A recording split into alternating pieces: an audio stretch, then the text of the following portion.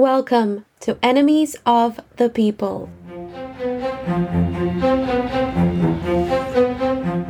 a podcast about extremism in the 21st century.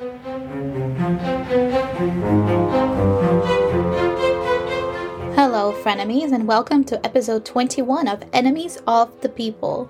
Today we are talking with Colin Yeo. Colin is an immigration barrister as well as the founder of Free Movement, a website dedicated to updates, analysis and advice regarding UK immigration and asylum policy and law. Colin has also written the book Welcome to Britain, Fixing Our Broken Immigration System, which I highly recommend. I first came across Colin and his website many years ago during my PhD, and I've used it both for my research but also for advice in my own journey as an immigrant. As the government tries to introduce even more restrictive and punitive immigration measures under the Nationality and Borders Bill, for example, it is more important than ever for us to really understand as much as possible how the UK immigration system works and how it works in an extremely racialized, punitive, exclusive manner. Now, without further ado, here's Colin.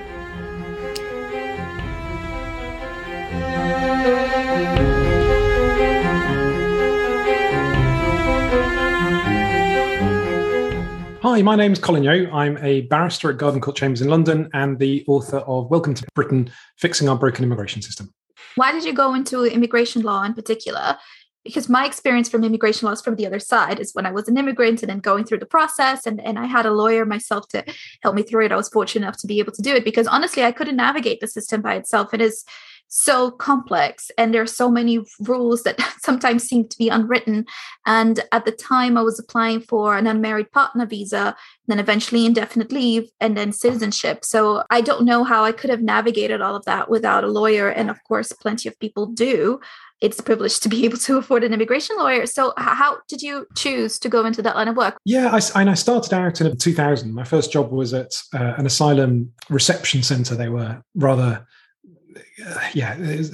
masking the reality of them. They weren't reception. They were detention centres, and it was a former barracks that had been converted. So I feel like we've gone full circle. We're seeing former barracks being converted to be used for effectively asylum detention today as well, after a long interval when they weren't being used in that way. But I started off doing advice work for asylum seekers and refugees.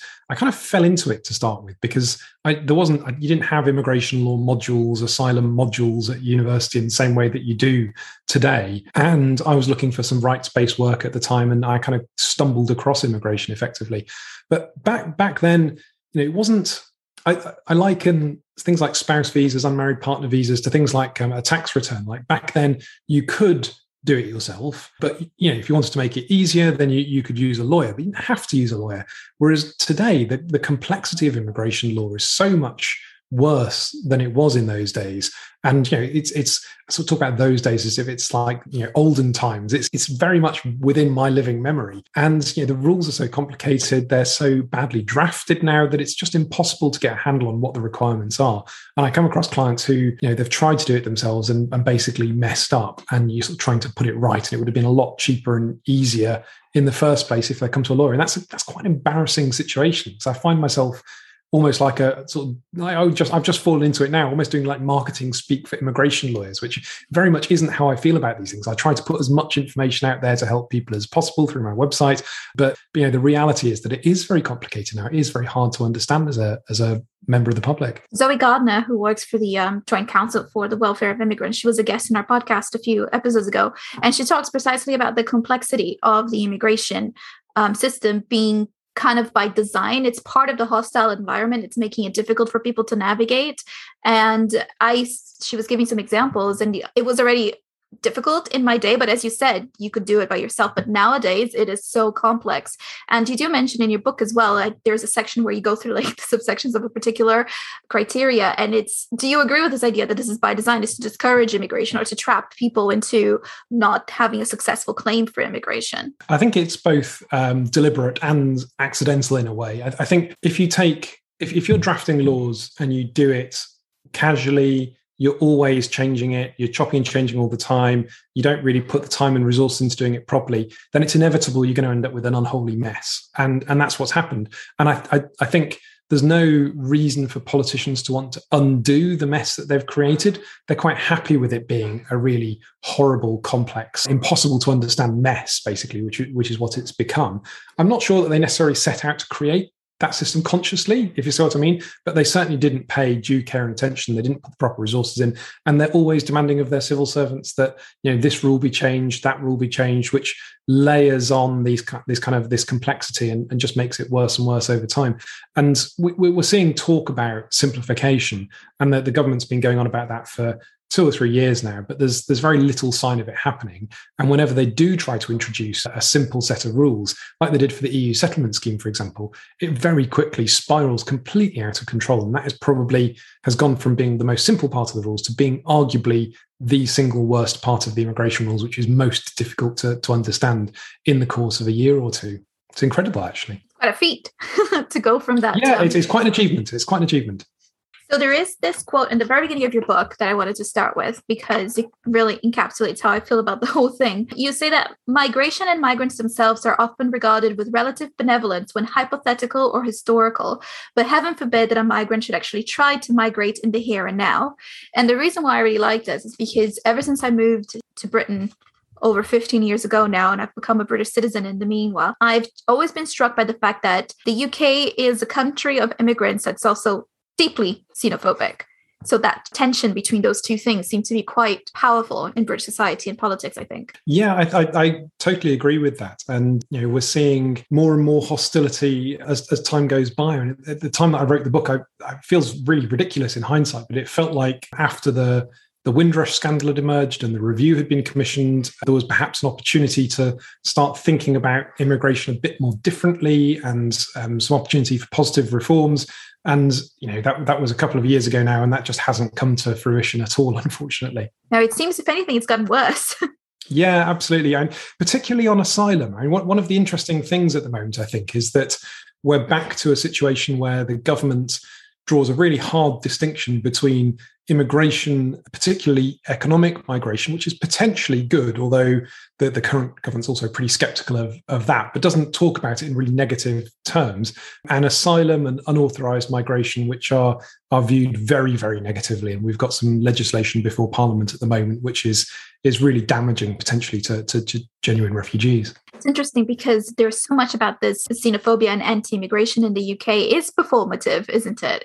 You have just a few weeks ago, or actually, no, it was yesterday or the day before, Boris Johnson talking about how the Roman Empire collapsed because of uncontrolled immigration. There's so much of anti-immigration sentiment by the politicians in the news that is very performative and goes against the reality on the ground. I think it's very difficult in Britain to see the reality of immigration portrayed on the news or spoken seriously by our politicians.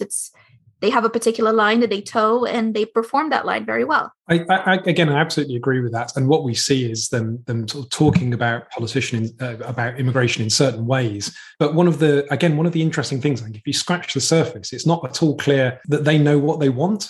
And it's very hard to say what immigration policy in the United Kingdom really is at the moment. I mean, they talk positively about immigration in some contexts. There's the BNO visas for people from Hong Kong who are British nationals but not British citizens, which is potentially a very large number of people, and we're seeing quite a lot of uptake of that visa type. And yet we're also seeing language and rhetoric around not encouraging low-skilled migration, about the links between migration and wages. At least, and this is very much a silver lining, frankly, to quite a dark cloud, but at least we are seeing some slightly more nuanced discussion of immigration and some recognition that there are benefits to immigration and that immigration has positive economic effects, might fill labour shortages and this kind of thing, which contrasts with really the last decade where it's been unremittingly negative about immigration. There were no upsides to immigration under the sort of previous debates that we've had before the Brexit referendum. Yeah. When you talk about your website, Free Movement, and that you started it to get the information out there and help people. And I'm one of the people that it's helped. Back in the day when I applied for my visas and I was going through the visa process, I looked to your website for a lot of the information. So I'm very grateful for that. And then later on, when I was doing my PhD, I used your website to help me navigate through the complex ways in which immigration law has kind of become enmeshed with counterterrorism, specifically talking about things like deprivation of citizenship. So what I wanted to ask in this regard is, when it comes to one of the pieces of legislation that I find is quite powerful, but perhaps not talked about as much, is the power to deprive somebody of their citizenship, and how over the years that power has been strengthened in a way, and the protections against statelessness have been weakened over the years. So I was wondering if you could, as an expert in this area, talk to us a little bit about I think it was the Immigration Act 2014 that was the last time that the rules around deprivation of citizenship were strengthened a bit. Yeah, first of all, just thank you for that feedback, because writing on a website is a really strange experience where you're kind of writing stuff, but you don't get any immediate feedback. And I kind of intend for this to help people, but to hear that it has is just really encouraging. So thanks for that.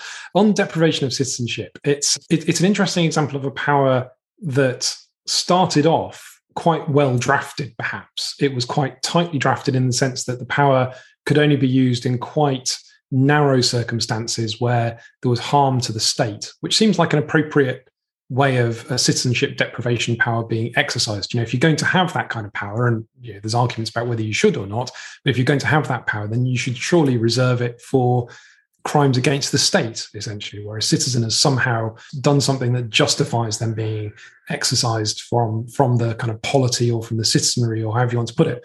But we saw amendments over time from the 2000s, early 2000s onwards, where the legislation was changed to make it much easier to exercise that power, until it was actually exercisable essentially on the same wording as the normal power of deportation. Now, deportation is where you send somebody who isn't a citizen back to their country of origin, and because they've committed a criminal offence or broken the law in some way or done something else bad. And that's quite a bad thing to do, particularly somebody who's been here a long time or is settled, but it's not the same nature or order of depriving a citizen of their citizenship and casting them out, ostracizing them from your country and sending them abroad to another country. So to see that the power is exercisable on the same language, which is basically whether it's conducive to the public good, is really quite shocking. But those changes didn't immediately lead to much happening. The politicians talked about it, they introduced the power, but they didn't do anything with that new power.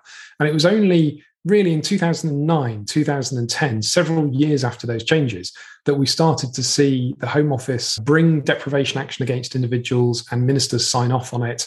And then, as you say, the latest changes come in 2014, really to allow for deprivation to take place even in circumstances where it might arguably leave somebody stateless, which is one of the an attempt to get behind really one of the statelessness conventions that the UK is party to. And since that time, we've seen a real increase in the number of citizenship deprivation cases.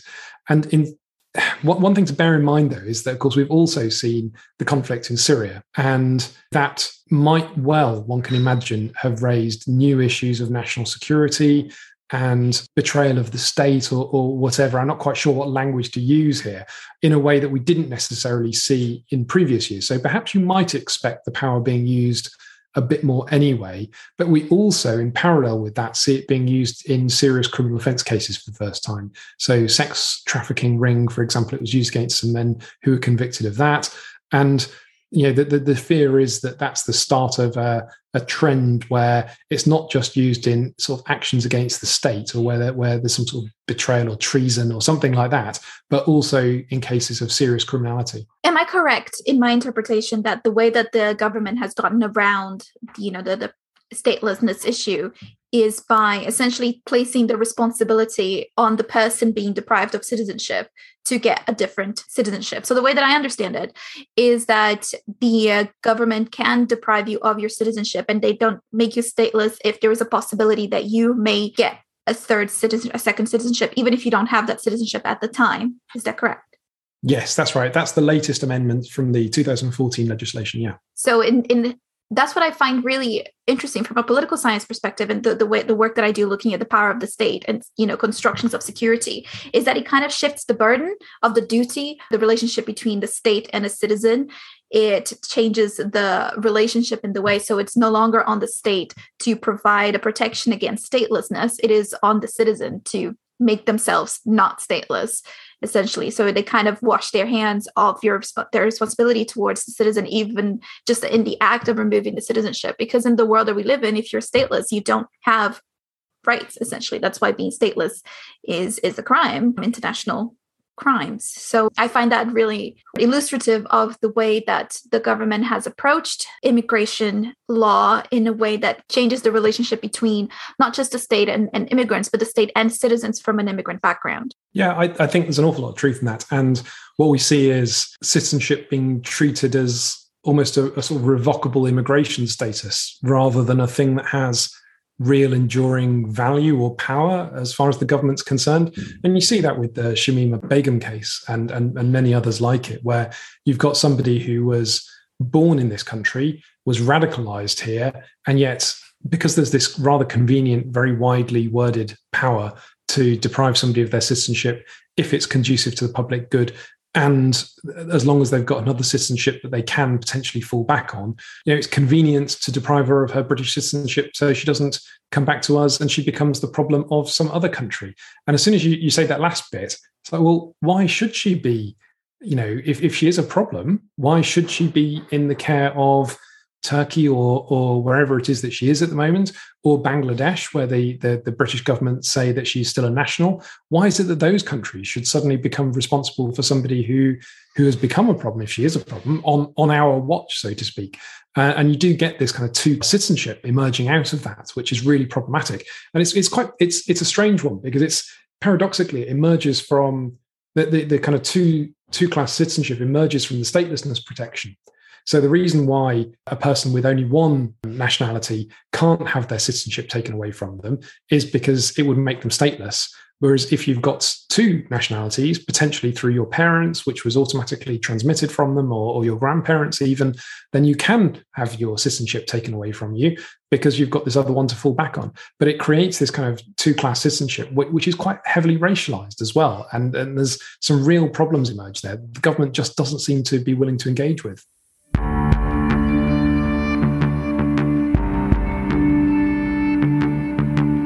Frenemies, I wanted to take this time to thank all of you for listening to the show and helping spread the word. This show grows because of your support, so remember to rate and review us and spread the word so we can keep Enemies of the People going. We have no advertising or sponsors, so if you'd like to donate to keep the show going, you can do so over at Ko-fi. The link is in our episode description. By becoming a monthly supporter of the show at Ko-fi, you will also become a member of the Frenemies Book Club and get access to exclusive online monthly meetings with me and other frenemies. Next month, we'll be discussing Trans Like Me by Sian Lester, and I cannot wait. Thanks to each and every one of you who've become official monthly frenemies of the show and everyone who donated. It means so much to me. I also wanted to say a special thank you to my friend David Lotha, who helped edit the show this week. David has his own podcast and blog called Politically Enraged, and I recommend all of you to go check it out. It is brilliant. So thank you so much for the help, David. I really appreciate it. And now, back to the show.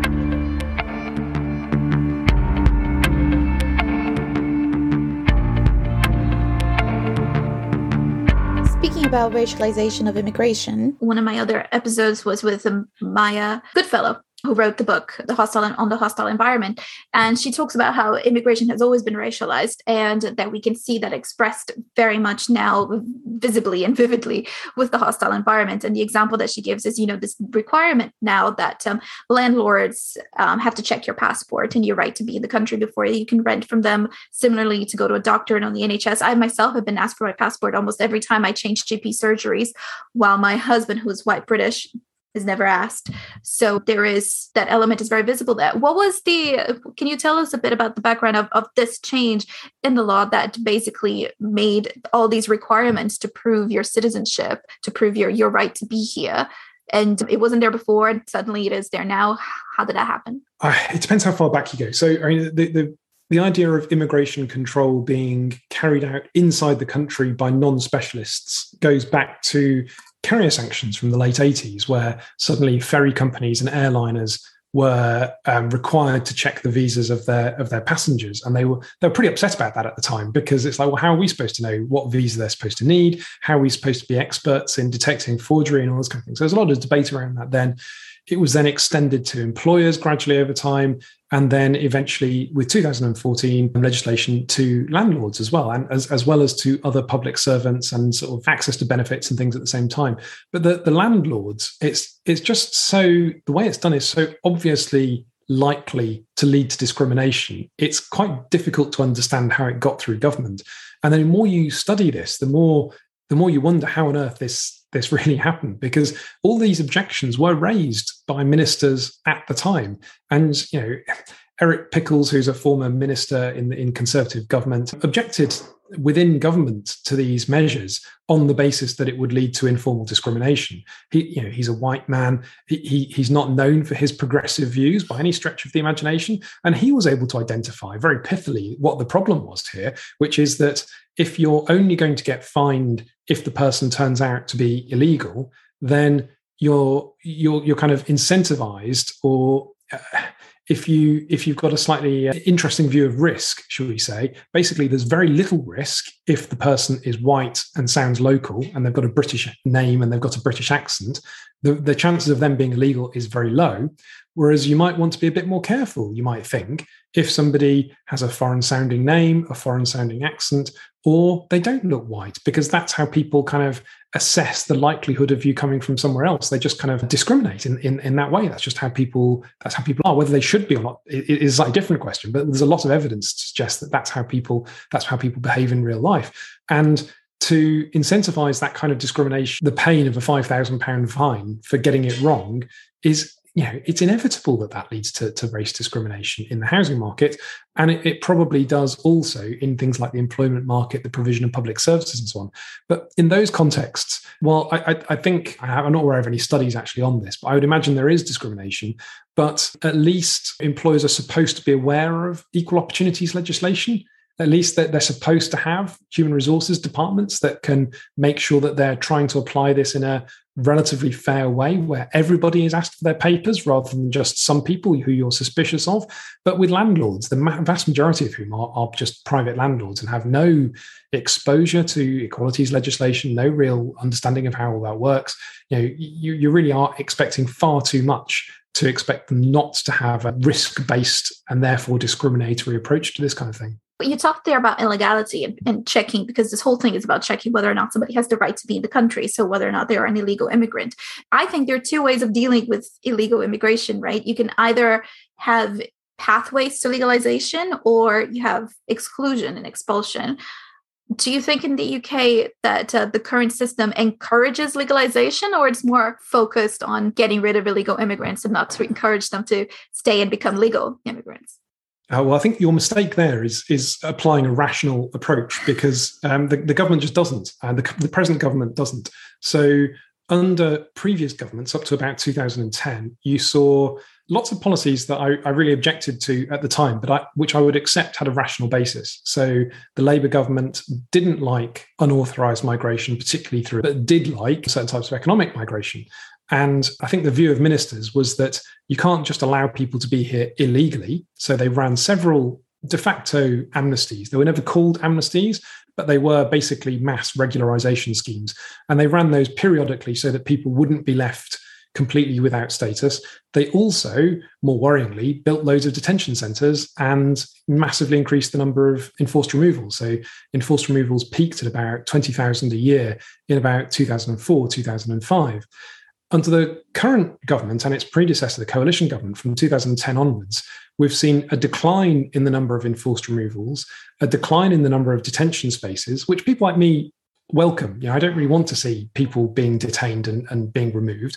But we've also seen no hint of anything like an amnesty, no regularization schemes, and regularization has actually been made much harder, in fact, under the government. You've now got to wait 20 years of illegal residence rather than 14 years of illegal residence. And the result of that, inevitably, is the growth in the unauthorized population. and nobody knows how many people there are. Estimates vary quite wildly between around 500,000 and 1 million. That's a big difference in number of people here. But we don't have a system which is actually enforcing removals, nor do we have a system which is allowing people pathways to legal residence. What we're just doing is kind of creating this illegally resident underclass of really exploitable, vulnerable individuals, which is just a public policy disaster.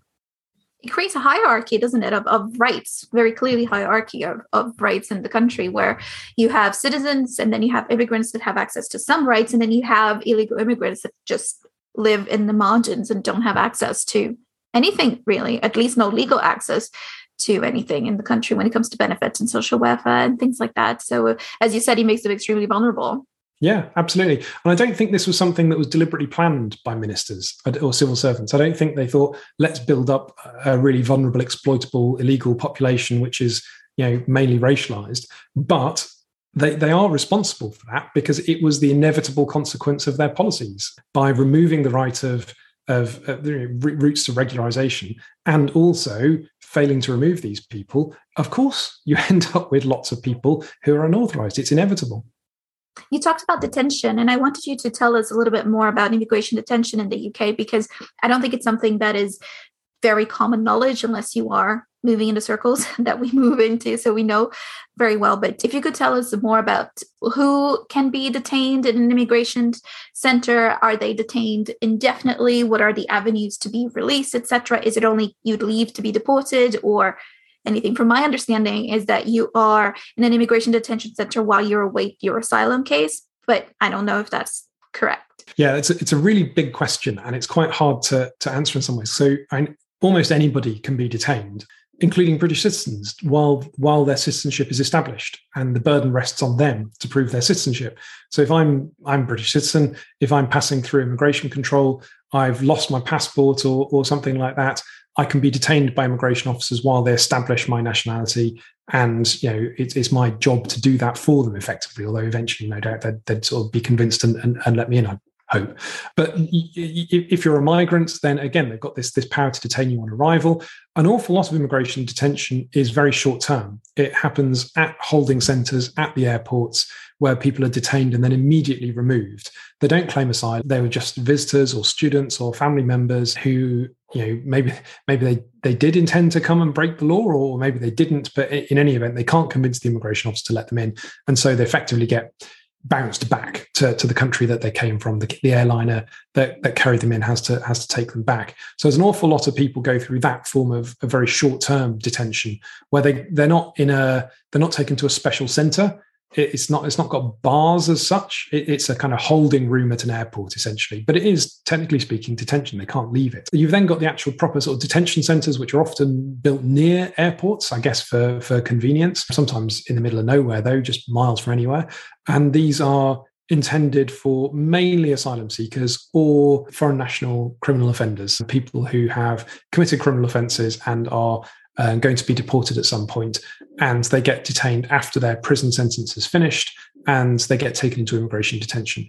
There aren't that many asylum seekers being outright detained at the moment, I don't think. It's actually, I'm suddenly saying that I'm not fully sure of my figures. I haven't been looking at the immigration figures recently, but certainly that my understanding is that there aren't that many asylum seekers being outright officially detained in the immigration detention centres. But what we are seeing is kind of quasi-detention of asylum seekers, where they're at these barracks, Penally, which is now closed, and Napier, which is still open. And in theory, they're free to come and go from those places. But there are reports of the gates being locked at night. And they are surrounded by fences, although not razor wire fences. And they're certainly not as secure as places like Colnbrook or Harmondsworth, which are sort of high security detention centres. And there's also reports of guards taking them back there forcibly in slightly mysterious circumstances during the pandemic. Perhaps it was related to those powers, legal powers, instead of immigration detention. I'm not sure. But we're seeing more of that as well. But you also see quite long-term detention sometimes. So we see a lot of short-term detention. You see a small amount of really quite long-term detention. And that tends to be, again, not asylum seekers, but foreign national criminal offenders who come from countries where it's very hard to get them readmitted. Perhaps they've been here for a long time, they don't have a passport, the country isn't interested in taking them back, isn't cooperating with the British authorities, and the person has difficulty getting out on bail because they've committed fairly serious offences previously, and they can end up being stuck in detention for an indefinite period of time. There's no upper limit on the period that they're detained. Is that a breach of human rights? I'm thinking, because what that makes me think of is the Belmarsh case. Obviously, this was completely different, but it was also about individuals who couldn't be deported for whatever reason. And in that case was because of Article 3 protections. They were in danger of being tortured or something like that if they were deported. And that was considered to be a disproportionate breach of human rights. Is it something like that applicable in this case as well? If they can't be deported, but they've served their sentence, but they're still being detained, isn't that a breach of the Human Rights Act? Yeah, it is. It's not a breach of your human rights for there not to be an upper limit on the period you're detained. It's got to be assessed in individual cases. And the courts tend to give the government quite a lot of leeway, essentially, to determine how long it's appropriate to detain somebody. But the courts are there as a kind of backstop protection, frankly, an inadequate one, because you often see really prolonged periods of detention, sometimes before a person is able to bring court action to get themselves released, or sometimes even with repeat bail applications, judges, where you think, well, this person's been detained for really a prolonged period already. It's clear that they're not going anywhere, and yet they're still failing to achieve a good legal remedy. And, in other cases, we do see them effectively being released after the event. It's already become a breach of their human rights. And therefore, the courts are ordering compensation for unlawful detention. And you see really quite a lot of unlawful detention claims these days against the Home Office. So there are a number, even if it's not like a big number, there are a number of cases against where the Home Office and the UK immigration system has been found to disproportionately affect somebody's human rights. Yeah, absolutely. And, you can see the figures from time to time. They emerge through parliamentary inquiries or through Home Office budgets. You can see, over the last time I looked, there was over £100 million being spent on compensation for unlawful detention in a given year. So, there are quite a lot of those cases, and we track them on Free Movement. We don't always report every case because a lot of them are quite fact specific. So we tend to just highlight the more interesting ones. But, the law reports see a regular churn of unlawful detention cases coming through. Would you say that it's a sign of immigration system that is not functioning, an immigration system that regularly appears to breach human rights protections? Yeah, absolutely, I would. And particularly we see that with unlawful detention because, as I say, the courts only come in as a kind of after the event remedy, essentially, once it's already become unlawful to detain you. And what we see is the government being unwilling to release people for political reasons because they are worried that if they release somebody who has committed bad crimes, we're talking about drug dealers, murderers, rapists, these are often serious criminals. If they get released, the newspapers will hear about it. They will get very cross, and the Home Office will get criticism, and the immigration minister will be criticised in public, and there'll be lots of people saying, why can't they be deported? So they don't like that situation to occur, and so they just keep people in detention for as long as they possibly can until they are forced to let somebody go. And that is a really good example of the executive basically delegating its legal responsibilities, abdicating, I think is a better word, its legal responsibilities and delegating it to the judiciary instead, which is not how the system is supposed to work. We've got the executive branch basically deliberately breaking the law and expecting to be pulled up on that by the judiciary, and that's the cost of business as far as they're concerned. You mentioned that these people, quite a lot of them are some serious criminals that have committed some serious crimes in the UK. I have always been against the idea of automatic deportation of foreign criminals for a certain length of prison sentence, because in my view, it creates almost like a two-tier justice system, because British individuals who've committed the same crime, if not worse crimes, cannot then be subject to the same kind of punishment, which is their complete removal from the country. We have seen, and I've learned a lot of this from your website, a lot of cases of human rights claims against the government on the basis of this automatic deportation, the power to automatically deport somebody based on the length of a prison sentence. Is it 12 months? Yes, it is. So, but I think there are two different things going on there. One is that I would agree that automatic deportation is a bad idea because it's just these are human cases. There's an awful lot of variation in everybody's circumstances, and saying that you need to be automatically deported if you've committed an offence and been sentenced to 12 months or more just seems really harsh, where you've got somebody who's perhaps been brought here as a baby or as a small child, lived their whole life here, been here for 40 years, whatever it is, and then is suddenly being wrenched out of all that and not really deported so much as exiled from what is effectively their home in all but nationality, basically. But that's one thing. But I'm personally speaking, I don't necessarily subscribe to the view that deportation is an inherently wrong thing to do. I think, if somebody has broken the law and they don't have strong links to the UK, I think a state is probably within its rights to deport somebody and send them back to another country. But what I would want to see is a very fact-sensitive assessment of that, rather than one that's based on a kind of political knee-jerk, 12-month kind of cutoff period or something like that. So you think it's possible and very desirable to have a humane immigration system where, yes, the state has the power to enforce, protect the borders, whatever, but it can be done in a humane way?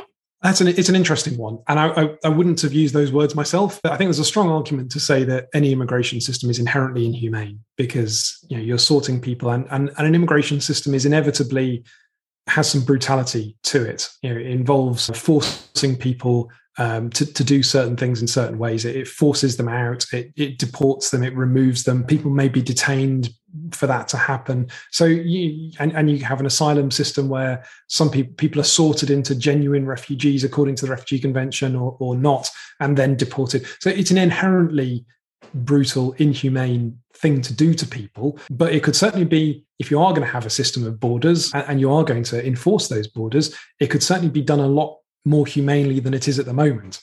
That's not the same as saying it will be humane, but it doesn't have to be quite as arbitrary, racialized, and simply unfair as it is at the moment.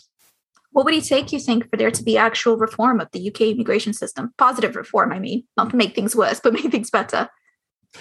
It's very hard to imagine it happening at the moment. But one thing that I'd like to see, and that I advocate in the book, is to try and see migrants not so much as a kind of disposable workforce, a disposable thing, so much as people who are part of our society. And once they're here to stay. They're citizens in waiting, to borrow a phrase that's used in America sometimes.